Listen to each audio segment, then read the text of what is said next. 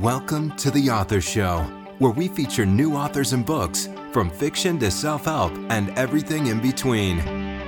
You'll find it all at theauthorshow.com. That's theauthorshow.com. And now let the show begin.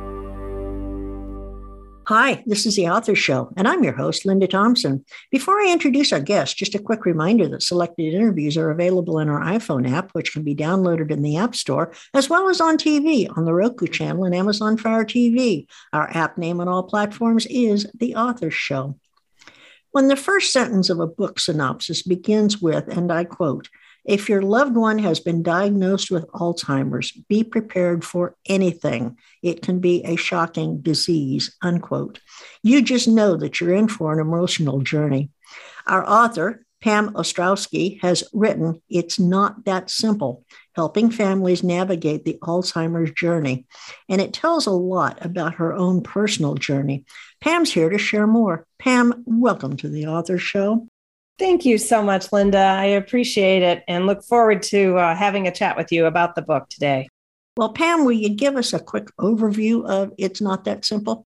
Absolutely. So it's really a guidebook for family members, whether that is adult children or a spouse, on walking through the Alzheimer's journey.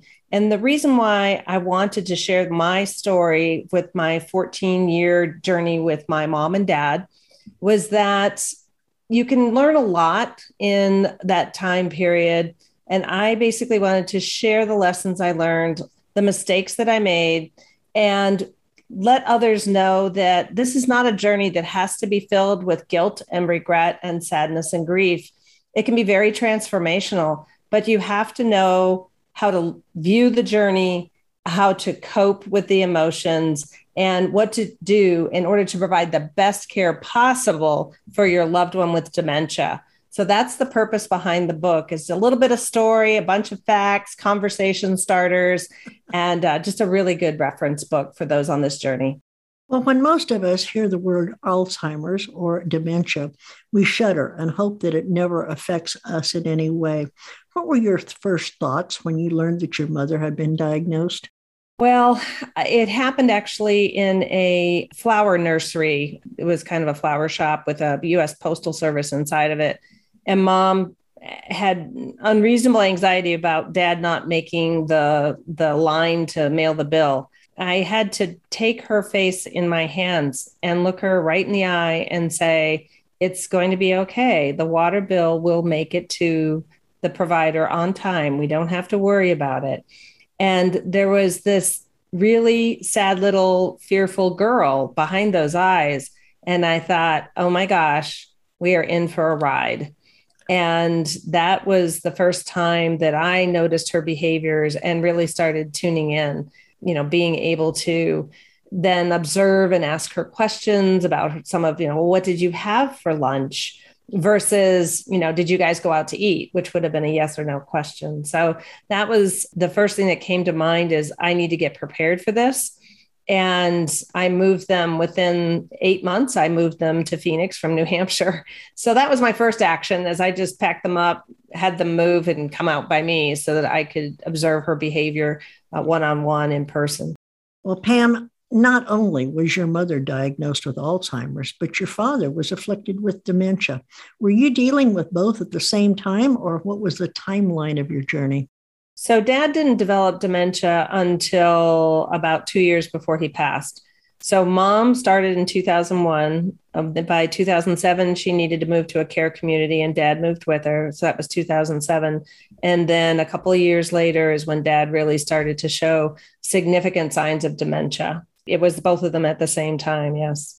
You talked a little bit about recognizing your mother's consternation at getting a letter mailed out on time. Was that the first introduction you'd ever had to Alzheimer's and dementia, or were you familiar with what to look for at that time? No, I had no clue. This came out of the middle of nowhere. And that was the reason why I started to pay attention to any additional behaviors that seemed unusual. I had known nothing, I'd heard of it, but back in 2001, and even today, it's kind of a word that people don't like to use. Boy, you're not kidding about that. So What is your personal view of how this disease affects those closest to the one with it? And what do you tell family members about caring for not only their loved one, but the importance of caring for themselves? The challenge that family members have, and that I think is so important to realize, is that caring for someone with dementia is not the same as caring for someone with a heart attack or a stroke or cancer. This individual is losing their ability to live their life normally. And there's no way that a family member can look at that individual and try to convince them to come back, to regain those memories that they're losing, or to remember how to tie their shoes or take a shower or brush their teeth. And it's all of those foundational tasks that we learned as children that it is so the reason why it's so painful to watch your parent, particularly, or your spouse, fail at those tasks. So I work with them around the denial that isn't happening, to fear and all of the elements and other emotions that come with this and that create analysis paralysis about what should we do next. Well, Pam, how can a person determine if what we tend to think of as senior moments, or if it is much more like Alzheimer's or dementia?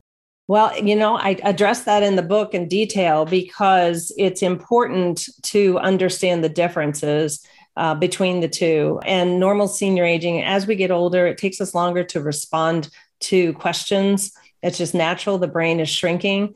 There are some things like pseudo dementia that are a result of lack of nutrition and hydration and those types of things, which are actually very prominent in seniors. There's no easy answer. It's very individual. The disease and the condition of dementia is very unique to each individual. So you really have to read the book, get the details, and understand how the two types of both dementia and then Alzheimer's disease itself function for individuals.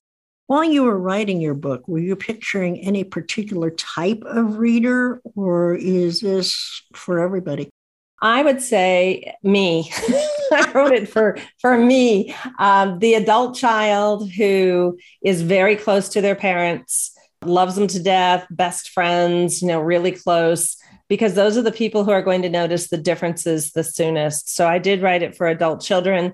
It is relevant to spouses as well, because there's a lot of detailed information about what to look for from behaviors, conversation starters, and that type of thing.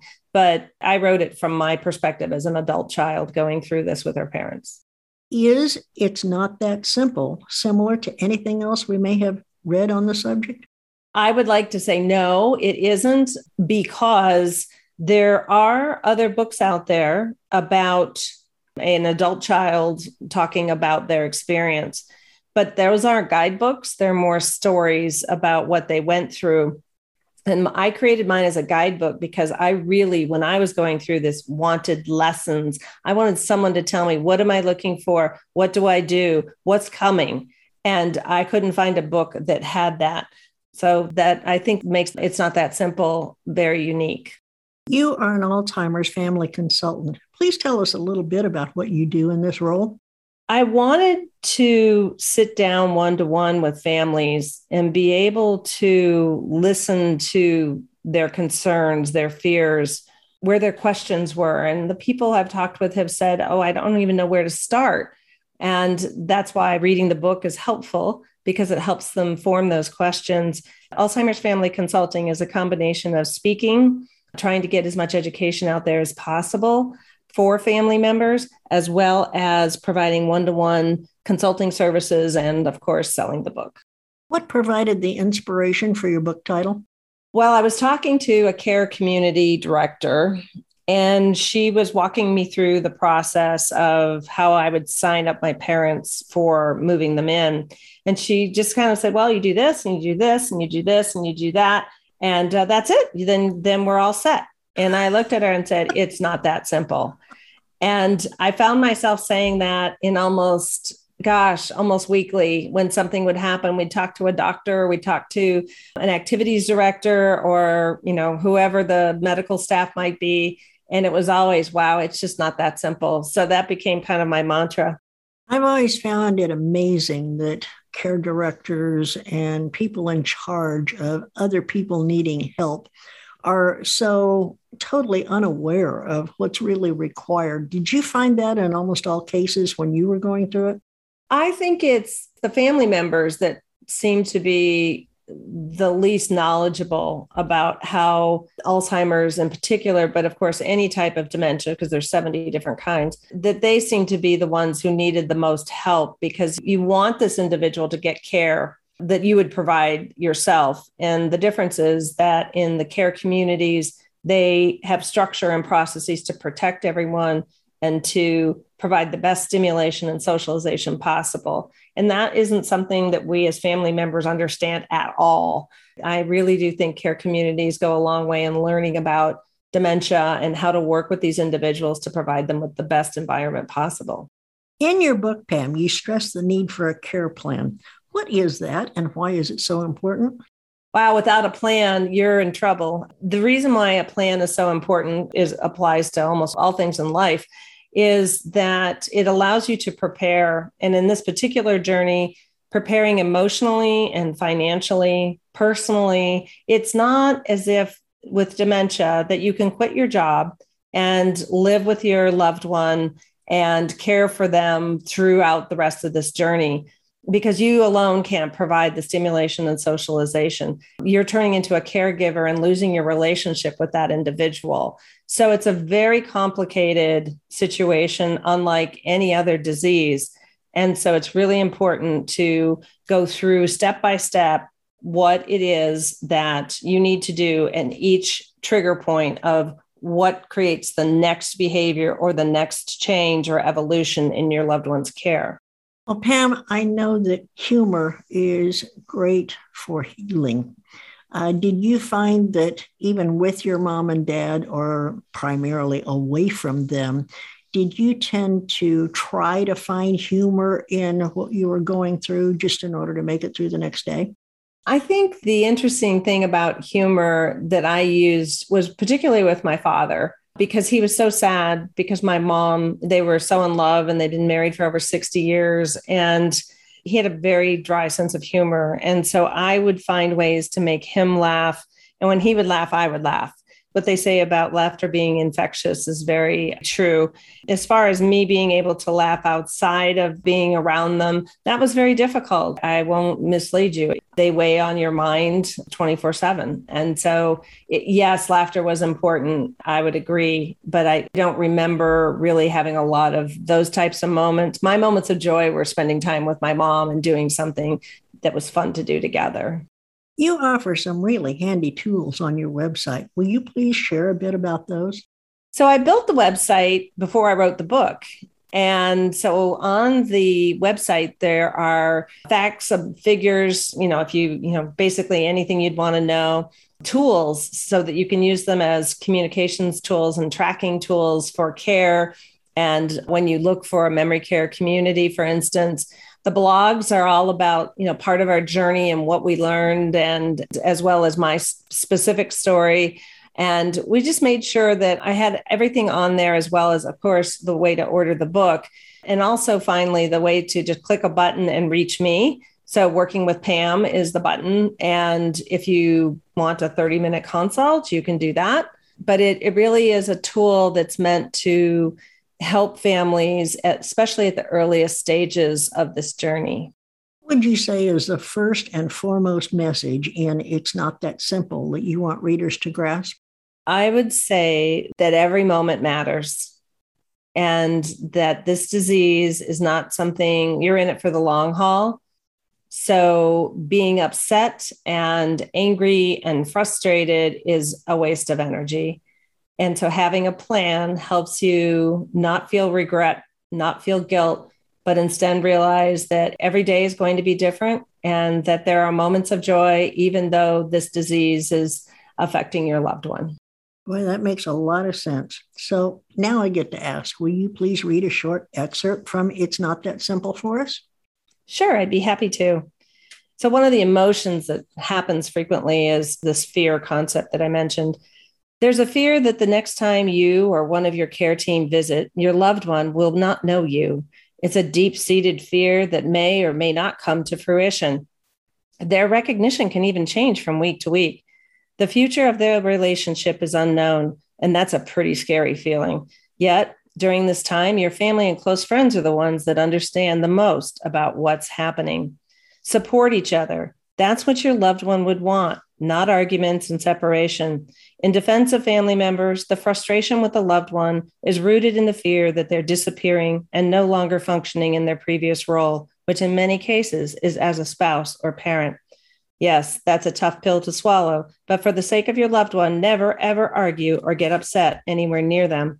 Memory care patients remember emotions. They may not remember the days of the week or the season of the year, but they'll remember you left angry and they'll be sad. Worse, they'll hold on to that sadness because somewhere in their hearts, they sense they failed you. So where does our fear come from? I believe it comes from feeling powerless, unable to change the outcome of an event, or unable to understand the full scope of the situation and the possibilities this disease brings with it. During every visit with Mom, I'd look into her eyes and ask myself, is she still in there somewhere? My fear was that my mother was locked in a body that couldn't communicate. So I'd watch her closely for all the nuances of our decades of interactions, the smile, the squeezing of my hand, the patting of my face, and hugs. Yes, she was still in there. Oh my gosh. That kind of brought tears to my eyes just thinking about that. So I know we talked about your website, but I want to reiterate again, where can we learn more about you and where can we purchase It's Not That Simple? Well, the website is called it'snotthatsimple.com. If you go to that homepage, on the right-hand side, you'll see book. If you click on book, that's where you can order the book. And of course, explore the website for additional tools as well. We've been talking with Pam Ostrowski, author of It's Not That Simple. Pam, thank you so much for taking time to share your very important message with us today. I can only imagine how this journey affects those directly involved with it, and my heart goes out to every one of them. If you decide to publish another book, will you please come back and chat with us again? Oh, I would love that. Thank you so much, Linda. Here's part of a review I found for Pam's book. This is a well-written and insightful look into the author's struggles and successes with her own family. It's easy to read and understand from a layperson's outlook, a must-read for all going through their own struggles of caregiving for a loved one with dementia. So if you or anyone you know is struggling with this dreaded disease and want a good resource, please go to it'snotthatsimple.com and order your copy today. And when you finish, please don't forget to post your review and share this interview with your friends so that they too may become acquainted with their author. And remember, the Author Show may be accessed at any time at theauthorshow.com. Plus, selected interviews can also be found on major platforms such as Amazon Fire TV, the Roku channel, Spotify, Amazon Music, and many more. Whether you're an author who would like to be featured or a reader in search of new books, theauthorshow.com is a really great place to start. Thanks for listening to The Author Show. Find out more about authors and their work at theauthorshow.com. Theauthorshow.com. Tune in next time to another great author on The Author Show.